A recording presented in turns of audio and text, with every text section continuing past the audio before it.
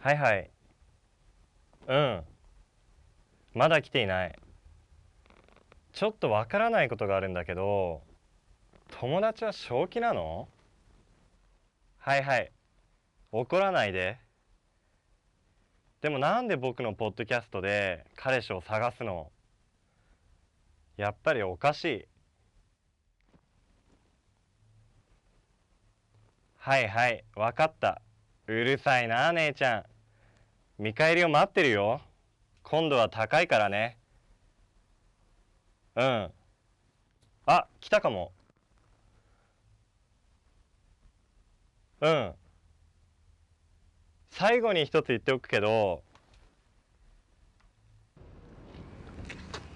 失礼します。はじめまして、お姉さんの友達の可愛い七瀬です。よろしくお願いします。大丈夫ですか？あ、すみません、大丈夫です。はじめまして、山坂淳二です。よろしくお願いします。よろしくお願いします。今日は一緒にポッドキャストに出てくれて本当にありがとうございます。すみません、一つ聞いてもいいですか？いいよ。なんで七瀬さんみたいな美人がポッドキャストで彼氏を探しているんですか？本当に素敵で綺麗で、もしよかったら私と。もうやめてよ。男はいつもそうなの。私の外見ばっかり見てそれで判断するの。あ、でも。そういうわけで、私は声と心だけで人と出会いたいの。あ、素晴らしい。まあ君にはもうチャンスないから早く準備して。はい、わかりました。どうぞこちらへ。はい、どうぞ。ところでどういうポッドキャストですか？日本ニュースキャストです。そろそろ始めましょう。うん。私が最初挨拶をしてから七瀬さんを紹介します。どうですか？いいですよ。それでは始めましょう。おはよう東京、順次です。今日はまた素晴らしいショーでございます。日本の新しい情報をお送りします。さらに今日は特別ゲストが来ています。彼女は彼氏を募集しています。それでは皆さんに自己紹介をお願いします。はじめまして、私は可愛い七瀬です。24歳で茨城県の出身です。現在は東京の中野に住んでいます。東京大学でロボット学を専攻している3年生です。趣味は映画を見ることと料理を作ることで、暇な時は砂浜で散歩をします。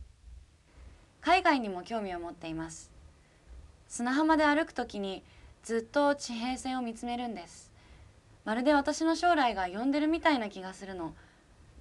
まだ海外へは出たことがありませんが、どうしても行きたいです。北アメリカ、南アメリカ、アフリカ、ヨーロッパ、アジア、オーストラリア、すべて行きたいです。今日このポッドキャストに出ている理由は、私の運命の人に巡り会いたいからです。今まで恋愛には全く運がありませんでした。ですから今日ここにやってきました。素敵な出会いを待っています。同じ気持ちの人、ビデオメッセージをお願いします。運命の人がどこかにいるって信じています。では皆さん、彼女に会いたい人、自分の自己紹介ビデオを作ってスタジオまで送ってください。楽しみにしています。世界の皆さん、これがチャンスですよ。見逃さないでください。